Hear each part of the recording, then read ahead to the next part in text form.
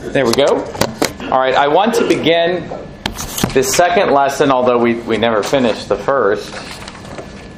And in light of that, I wouldn't be surprised if this was more than a 6-week mini-series, which would be fine. Second lesson, I want to begin by reading Genesis chapter 2, verses 1 through 3. And for any of you who might have questions as to the abiding validity of the Sabbath, just think about its importance in the creation of the world. This is what we read, the end of the creation week. Thus, the heavens and the earth and all the host of them were finished. And on the seventh day, God ended His work which He had done. And He rested on the seventh day from all His work which He had done. Then God blessed the seventh day and sanctified it, because in it He rested from all His work which God had created and made. Well, what I want to do, that really was the prelude to lesson 2, which it's going to take a bit of time before we even get to that. I want to finish lesson 1. And Sunday school, unlike preaching, this is part of the joy of Sunday school. It's also part of the frustration, is you can prepare a lesson, but then you may not finish it. And I have my second lesson here waiting on me, but who knows if we'll even get to it today. But we'll just keep working through these lessons I've prepared, and there will be about 6, but we'll see how many it takes us to get actually through them. So there is a more open-ended nature. When we come to the more practical side, so there's going to be teaching, doctrine, foundation, and then practical. The practical, I really want that to be more open-ended, and I plan to have actually even discussion questions at that point. But even now, I'm open to questions and comments. So where we left off was this: I love the Lord's Day. And we just passed out the remaining copies if you don't have last week's copy. And you may have remembered, I feel like this is still too loud. You may have remembered that I said that from John Meether's little article, I don't even remember what it's called now. I have it right here. The Sabbath Plausibility for Presbyterian Pilgrims. He argued that in the 19th century, that is the 1800s, the Presbyterians, as the Sabbath was being lost in the western frontier and evangelistic activity was spreading westward, and that land was called the land beyond the Sabbath, Presbyterians in the 19th century were the foremost defenders of the Sabbath, trying to maintain the Sabbath not just on a personal level, but actually on a national level. And you find the same thing in Scotland. Robert Murray McCheyne is defending the Sabbath in his own home country, Scotland, combating, and I don't know the exact details, but the presence of a railway running on Sundays. Something like that. And I think it even says something in the beginning. The daring attack that is now made by some of the directors of the Edinburgh and Glasgow Railway on the law of God and the peace of our Scottish Sabbath. And you even notice that, our Scottish Sabbath. What do we speak of it that way? I'm somewhat charmed by that, but I also am aware of the dangers. The blasphemous motion which they mean to propose to the shareholders in February next, and the wicked pamphlets which are now being circulated in thousands, full of all manner of lies and impieties. This, he says, calls loudly for the calm, deliberate testimony of all faithful ministers and private Christians in behalf of God's holy day. In the name of all God's people in this town and in this land, I commend to your dispassionate consideration the following. And what he's arguing for is, I didn't read the first sentence, and this is entitled, I Love the Lord's Day. And by the way, I've had this out on the book table for a while. I read this many, many years ago in the Memoirs and Remains of Robert Murray McCheyne. That's sort of standard reading for a younger minister. But I was especially struck by this. But just think of the title, I Love the Lord's Day. And I think that's a wonderful testimony. And it's the kind of thing that I would love for the members of this church to be able to say with their mouths and with their lives. But what does loving the Lord's Day involve? He says in the first sentence, as a servant of God in this dark and cloudy day, I feel constrained to lift up my voice in behalf of the entire sanctification of the Lord's Day. And you remember, what is the fourth commandment? Remember, I told you, I asked people that. They asked me about my Sabbath practice. I say, well, could you tell me what the fourth commandment is? Just as a starting point. In order to respond to their skepticism, I want to see if they even know what it is. What is the fourth commandment? Just the first line. Remember the Sabbath day to keep it holy. Sabbath day to keep it holy. He's saying the entire sanctification of the Lord's Day. That is precisely what the fourth commandment is. It is the keeping of the entire day holy. And so what he's arguing for isn't radical. It is of the very spirit of the fourth commandment. And really the only question is not what does the fourth commandment mean. It obviously means that. The question which we can answer, I don't think today, but we will answer, is to what extent that has abiding validity in the new covenant. But so he says, I love the Lord's Day. And he's lifting up his voice to defend the Lord's Day, just as we're not going to get this far, but when he gets to the word of exhortation, he says, prize the Lord's Day, but then he says, defend the Lord's Day. And that's what he's doing here. He's taking his own advice. Lift up a calm, undaunted testimony against the profanation of the Lord's Day. Now, he goes even beyond what I think I would do. He says, use all your influence to defend the entire Lord's Day. This duty is laid upon you in the fourth commandment. Now, where is it? Oh, there it is. I didn't underline it. Never see the Sabbath broken without reproving the breaker of it. That's what he means anyways by loving the Lord's Day. As I say, this is one of my favorite articles. I would never, if you're skeptical about the Sabbath, at least read this article. This is my favorite defense of the Lord's Day. He loves it. Why do we love it? We love it for three reasons. We love it because it is the Lord's Day. I mean, to me, that seals the deal right there. John says, I was in the Spirit on the Lord's Day, Revelation 1:10. It is his by example, McShane says. It is the day on which he rested from his amazing work of redemption, speaking of Christ and his resurrection.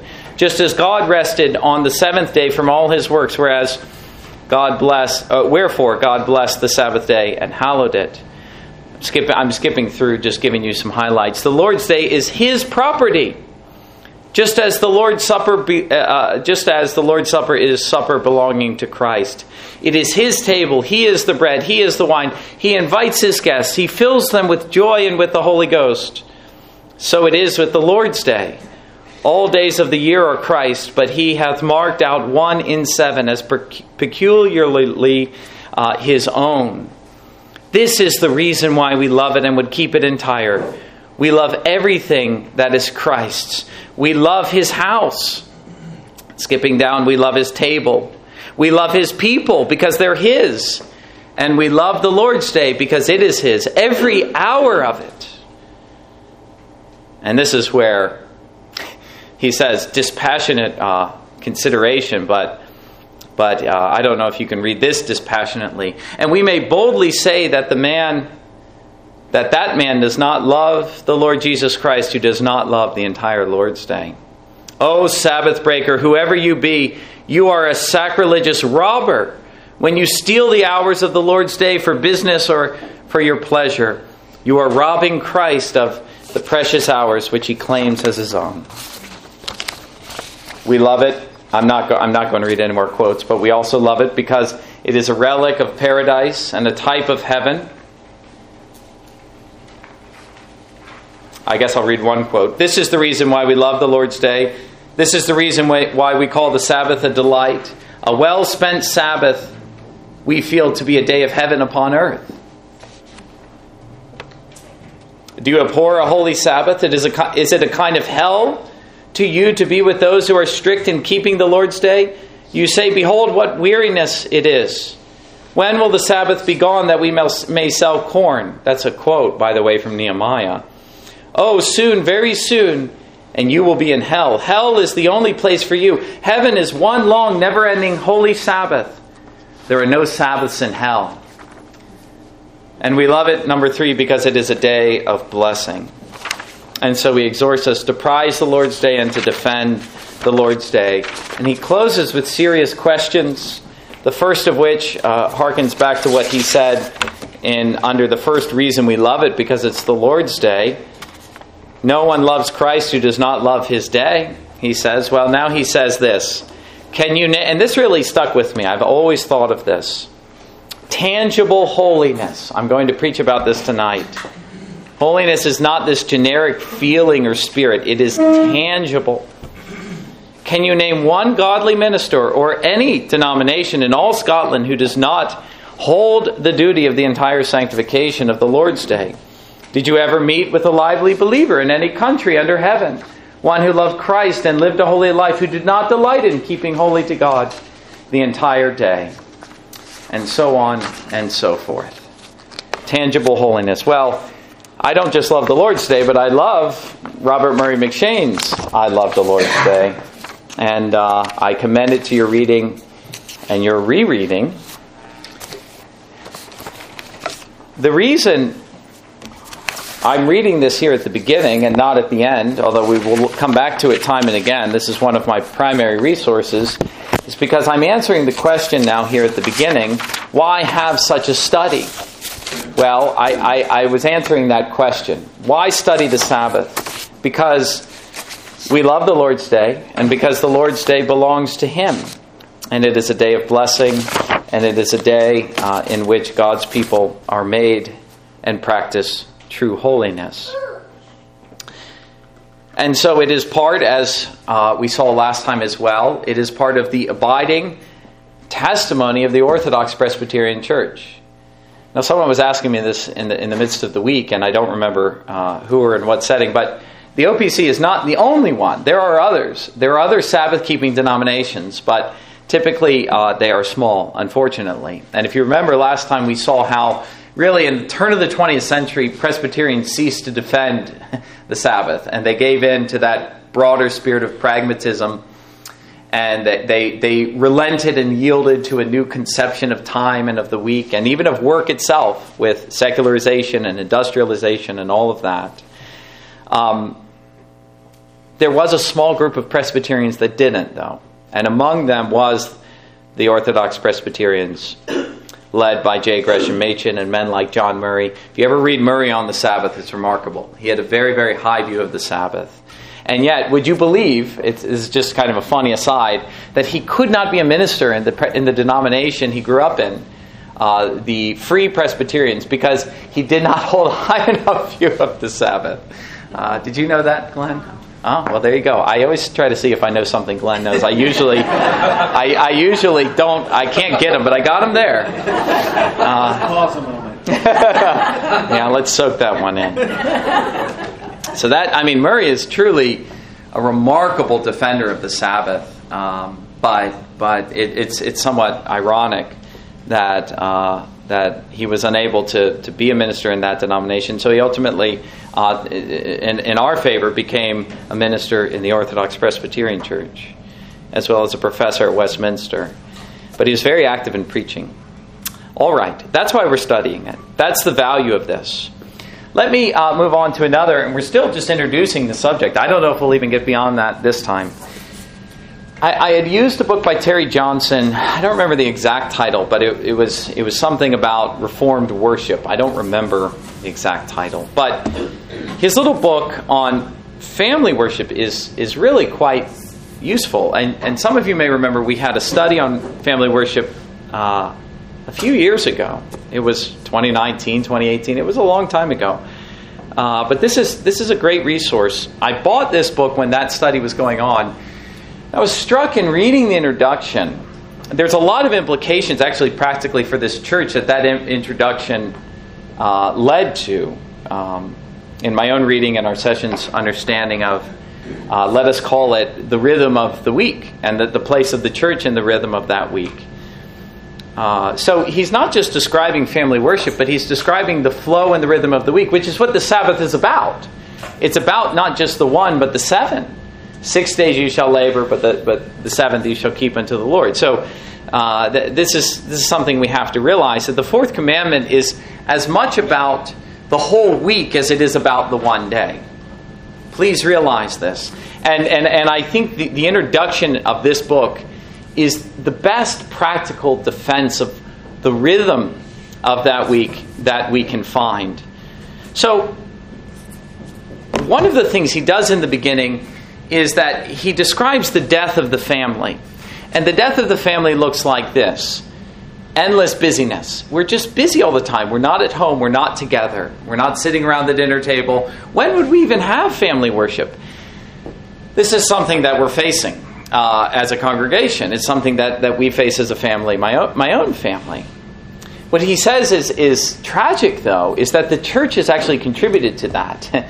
The church has busy activities throughout the weeks, and it fills people's schedule, and it keeps people away from home. They're not sitting around the dinner table. There's no time to be quiet and to sit at the Father's feet, as is pictured in Deuteronomy, and for him to open the Bible and to read the Word to his family. And you may even then sing a psalm. We've started doing that. But when would you ever do that? And does the church take that into account? Well, he talks about the ancient paths, the old way of doing things, which admittedly was easier in the older form of community life. It used to be the case that you could walk to church, and you could walk to school, and you could walk to the soccer fields. We have to drive 30 minutes across town to get to the soccer fields. It's one of the things we're busy doing during the weeks. It takes 20 minutes to drive to church. Some of you, it's longer. We're very spread out here in Tallahassee. So what he was saying really resonated with me. That old way of life is gone, sadly. The ease of getting to places. But just recognize that in that old way of living, there are things that we can still hold on to. And there were 2 things that we can hold on to. He talks about the home as sacred. The home is sacred. Let me see if I can find a quote, because this is a strong point that he makes. I don't think I can. Anyways, let me keep pushing through this point. The second thing he says is that, there it is, I found it. He said, once the home was a castle, a place of refuge for the family, when behind its doors the family conducted its affairs without interruption and without outside influence. Sacrosanct family time is violated daily. I skipped down. He's talking about the situation today. When does life slow down enough so that we can talk? Where do we experience community? We have wonderful toys today, but they've cost us too much.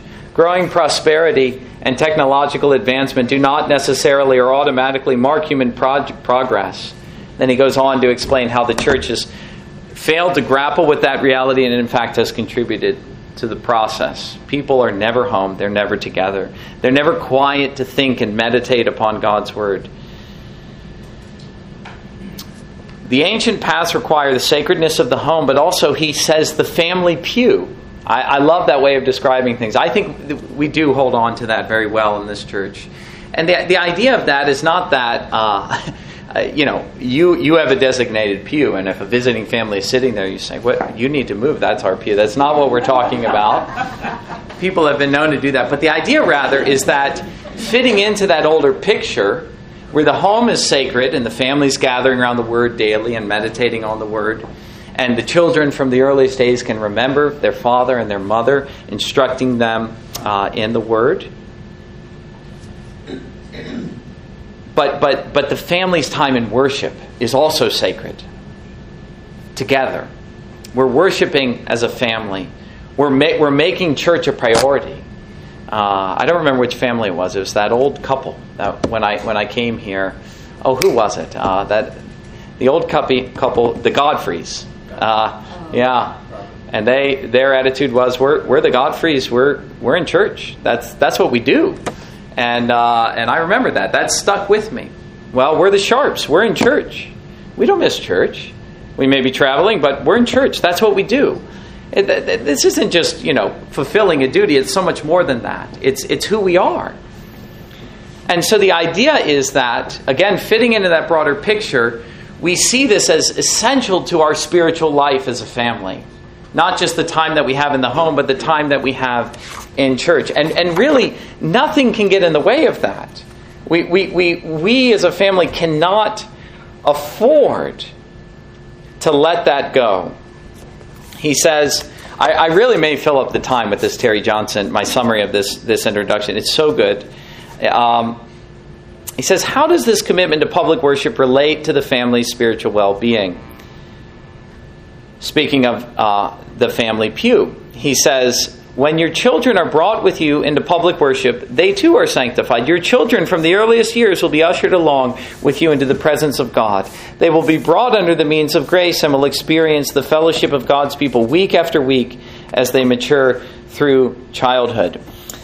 Going further, he says, let me finish that paragraph. He says, do not underestimate the cumulative effect of this witness upon covenant children. And then he goes on to say this.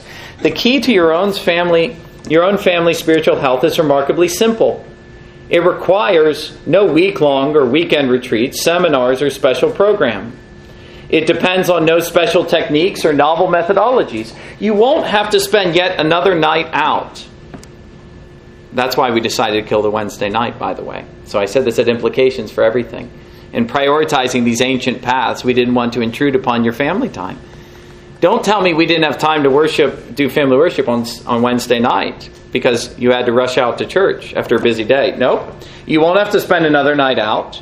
You won't need to add more meetings to an already frantic schedule. The key is to be found in regular, ordinary, weekly services in the church. And that brings him to talk about the priority of the Lord's Day. So fitting into that paradigm of the home and the pew is the centrality of the Lord's Day. In its failure, he says, to recognize this, that is the busyness and the failure of people to be at home, he says the church is little better than the world in unnecessarily contributing to the frenetic pace of modern life. What can we do? Slow down. Stay home. Quit running mindlessly all over town. Limit yourself and do this. Commit yourself to the Lord's Day in the Lord's house, and little else outside of the home will be necessary for the cultivation of a thriving spiritual life. He goes on to describe, now he was schooled by Hughes Oliphant Old, and Hughes Oliphant Old describes this in a later lesson. I plan to go through this, that the Puritans, for them, they called, does anyone know what the Puritans called the Sabbath or the Lord's Day? It was the market day of the soul. So we're not going to have a weekly Wednesday night. I mean, we may if there was enough demand for that. It's possible, but that's not part of the current program. But we are going to say, fill up your 6 days, wear yourself out, devote yourself to your family. But on this day, did I say what it was, by the way? The market day of the soul.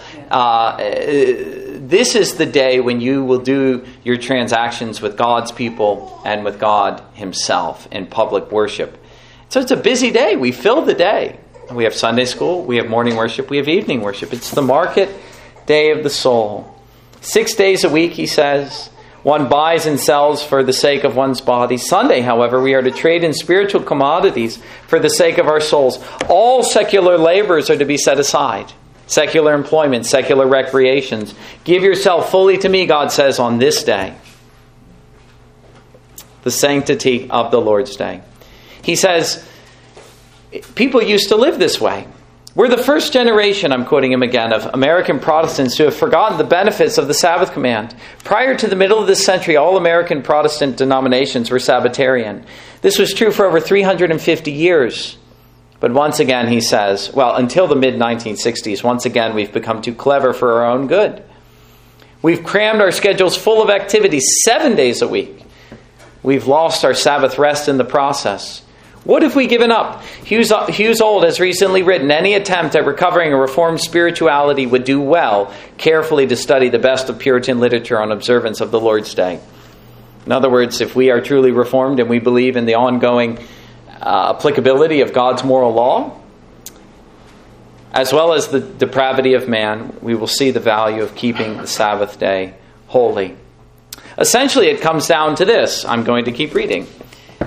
If you are not convinced the whole of Sunday is the Lord's and not yours, you will not be consistent. You will inevitably allow other matters to interfere. Things will come up. Even the best of us will become, he says, this is memorable. There's a lot of memorable lines in this.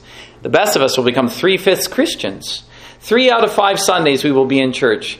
The other 2 we will be out of town, watching a ball game, traveling, entertaining out-of-town guests, slightly under the weather. That one makes me smile. I call that the Sunday cold. Preparing, which magically disappears on Monday morning. Preparing for a busy Monday, out too late on Saturday. Some of you need to hear that. And so on. Let me challenge you, he says. Count it up. You might be surprised at how much you miss.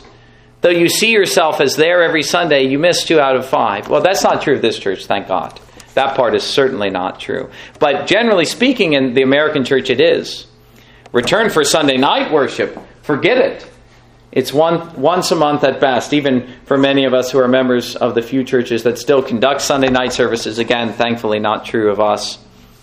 If Sunday is not the Lord's day, who is going to bother? So he says the cumulative effect of this is significant. Instead of the ministry of 104 Sunday services, morning and evening each Sunday, one drops to under 45, 30 Sunday mornings and about 12 Sunday nights. How do you propose to make it up? The best of us will seek to compensate by adding midweek spiritual commitments. This will help, but only at the cost of hyping up one's schedule in the process. But do you see what he's proposing? If you give yourself to Sabbath worship, 2 Bible sermons every Sunday, that's 104 sermons you listen to. Does the church really need to ask any more of you? And for that matter, do you need to ask any more of your pastor? Give yourself, the Lord gave you 6 days to do all of your work, all of your recreations, to worship in the home. But give yourself to Him on Sunday. Take up the full opportunity that the church is giving you. And the benefit is enormous. And as he says, if you don't, how do you propose to make up for it? If you're convinced going on that Sunday is the market day of the soul, then it changes everything. And this is where he talks about the rhythm of the week. Eliminating options helps, because Sunday worship is an inflexible given. Everything else has to accommodate to it. The 4th commandment tends thereby to cast its influence over the rest of the week. Life has been organized around one's Sunday obligations. Shopping, travel, business, yard work, housework, recreation, all must be finished by Saturday evening. Sunday must be cleared of all secular obligations. The blessed consequence is not only that one is free to worship twice on the Lord's Day, but one also enjoys guilt-free, refreshing rest from the concerns and labors of life. That's a beautiful picture. That's the old view. That's the ancient path. That's what we ought to hold to. David and I were joking the other day about whether filling your tank on Sunday was an ox in the ditch situation, but I argued that it wasn't. I mean, you may have to do it, but you really ought to chide yourself and say, I could have done this yesterday. Did I really need to do this? Did I have to contribute to this gas station being open on Sunday when I could have just as easily filled it on Saturday? So you just begin to think of things differently.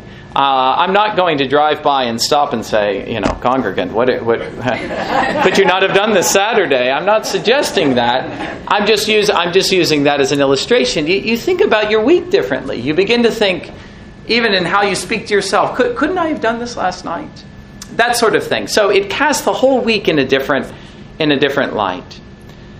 Now, just to complete the thought from the introduction, you see where family worship fits in. You have 6 days to do that old thing I was telling you about, the sacred family time. And let not the church interfere with that. That is what I would call, and I think this is in quotations in my notes, so it must be from there, or maybe it's in quotations just because it's a phrase. I'm not sure, but this is the simpler life that he's talking about. Slow down. Slow down. Let me make another observation, and there goes the time again, and I'm still on this first sheet, but at least we'll get to lesson 2 next time. Something that I've observed, which is remarkable, is the connection between the Sabbath and revival, at least in connection to the First Great Awakening. You can read, as Glenn was sharing, the life of David Brainerd, his diary and his journals. His journals are really where it's at. If you ever pick that copy up, I would start with the journals and read the diary second. The journal is his account of the revival among the Indians that happened during this time, the First Great Awakening. But as he catalogs the change that occurred among these Indians who had no exposure to any of this before he had begun to preach to them, was the carefulness in keeping the Sabbath. Now that's just one example. As you study the First Great Awakening, you notice that one of the discernible marks of revivals and the wonderful change that the Spirit brings about in communities is that they begin to carefully keep the Sabbath. And if you state that positively, although I think I did just state it positively, but we tend to think of the Sabbath negatively, they just delight to be in Christian fellowship and in worship. And they really can't get enough. I love to tell the story of the Reformation in Wittenberg, at least, and this is common. They had 3 services on Sunday and then daily services through the week. Now, if the church is at the center of town, you could stop at lunch and go to service or something like that. I realize that's not as feasible today, but there was a great revival in Wittenberg, and they had three worship services. Incredible. So I don't know how many they had in Geneva. I'm assuming it's 2, but I actually don't know the answer to that. But I was struck by the fact that they had so many in Wittenberg. So when revival pours out, the Sabbath becomes prominent again in the life of God's people, and they really begin to delight in it. It becomes to them, as Murray McCheyne says, a kind of heaven on earth. That's what revival is. So the goal of the study, I was supposed to say this at the end of last time, the goal of the study is this, in light of everything I've said, to revive in this church a desire to keep the Sabbath holy. Precisely what Murray McCheyne says, Robert Murray McCheyne, constrained to lift up, I feel, and I'm saying this in my own voice, I feel constrained to lift up my voice in behalf of the entire sanctification of the Lord's Day. It's God's law, it's His commandment, it's His will for His people. And to see the 4th commandment as a source of constant blessing to man, not as a hindrance to our well-being, but as the ultimate promoter of our well-being. Now, are there any questions at that point? Hopefully it's fairly straightforward. Let me take about 5 minutes to get into my second lesson, and I think this would be something that would be a worthwhile conclusion at this point. Having read Genesis 2, verses 1 through 3, what we see there is the first Sabbath. And who was it who rested on that Sabbath? The Lord. It was the Lord who rested on that Sabbath. So, if the first lesson was just general introduction, I'm beginning here a historical survey, which will include the Bible, but also some of the history, such as the early church, the period of the Reformation, and America, early America and modern America, the history of the Sabbath. This is what we're beginning. And I don't know how long it'll take us to get through this, but we can at least look at the first Sabbath, at creation. This is an important point for us to grasp, because the Sabbath is called, can anyone anticipate how I'm going to finish this sentence? It is called a creation ordinance. When did God institute the Sabbath? It wasn't at Sinai. It was when He founded the world. And He built His rhythm into the whole of human life, which is why, it's remarkable. People give up their Sabbaths, but they haven't given up their weeks. They don't just say, I'm in an endless week. I'm not even going to call, today Sunday or whatever. They still break it up into the pattern of the 7. Where do you find the pattern of the 7? At the beginning of the world. And it's in that the 1 in 7 is distinct, is established. So again, the Sabbath has as much to do with the whole of the week as it has to do with the one day. The way to learn the importance and God's will and His plan for Sabbath keeping is to go back to the beginning. Remember the Sabbath day, He says to the Israelites. Why did He say? Why would you start a new commandment with remember? You would never do that. He's talking about something that's as old as the world. And that continues to be the way He addresses His people. Remember the Sabbath day. Well, remember what God was doing at the beginning when He instituted it and He entered His own Sabbath. Remember, there's a Sabbath for God, and He's presently enjoying it. What do we see on that first Sabbath?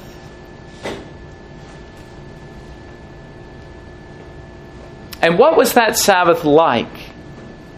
Well, as I've been saying, it was a day for God, first and foremost. That's where we have to begin, God's Sabbath.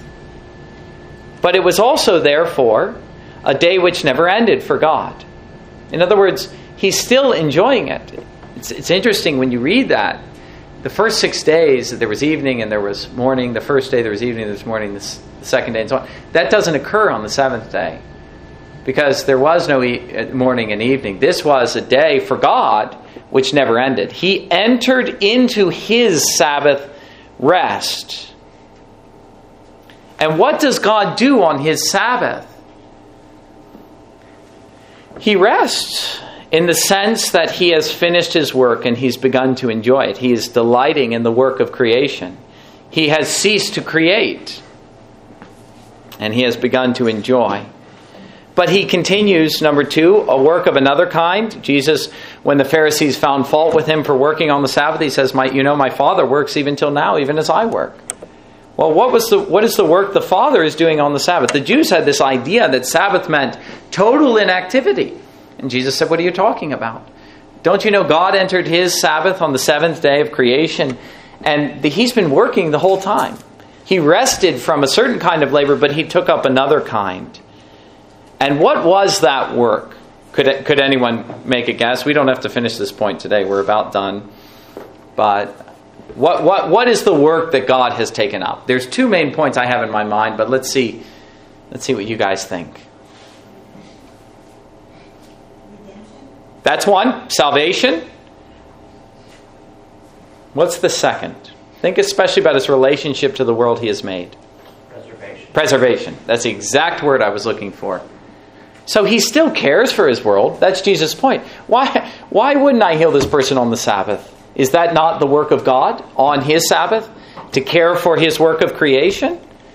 But also, connected with that same point, bringing the work of salvation.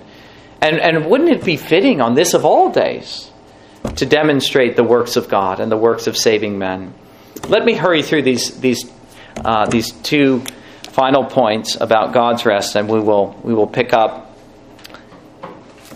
under this point next time. He invites us to join Him in His rest as the goal of our earthly existence. He gives man. Hold on. That's the 4th point. So He sets not just the Sabbath. Let me see here. He doesn't just enter His Sabbath at the end of His work week, but in doing so, He invites humanity to join Him, to enter our Sabbath rest as the goal. That's the goal He sets before Adam. You say, well, what if Adam hadn't eaten of the tree of the knowledge of good and evil? What would have happened? He would have entered his Sabbath rest. That's the answer. That's the goal He set before Israel in the wilderness, Psalm 95. I swore in my wrath, they will not enter my rest. That's what God says. And that's the goal that He sets forth for the church, entering God's Sabbath rest, His heavenly life. So that's the goal of our earthly existence. So it's not just the rhythm of the week. It's the whole plan of history. And the goal which God sets before the church going back to the beginning. That we would, unlike Israel, enter His rest. Again, I swore in my wrath they shall not enter my rest. That's quoted in Hebrews 3, Psalm 95. But the other thing God does, and we'll end on this slide, I think this is a fitting point of conclusion. He sets up the earthly Sabbath and the weekly Sabbath as an earthly and weekly foretaste and reminder of God's Sabbath as the goal promised to His church if they do not fall away in unbelief. And it is that day that He has blessed and He has hallowed. All right, we'll close with that. We'll pick up under this point next time. Let's close with a word of prayer. Father in heaven, we thank you for so many rich and wonderful resources which we can dig into on the Sabbath. So many, it's been such a concern of our forefathers. And we pray, even though it's been lost in our land, that we might revive it, if only in this church, and begin to be salt and light on this commandment and this blessing. And it's so much more than a commandment, Lord. It really is the structure of our whole existence and the goal of our existence and the great motive which you set before the church in her faithfulness, that she might not fall away, but that she might indeed endure to the end and enter into your heavenly Sabbath rest. Dear God, would you give us now this day a foretaste of these things and cause us even to begin to enjoy in a small way heaven upon earth in this place, we ask in Jesus' name, amen.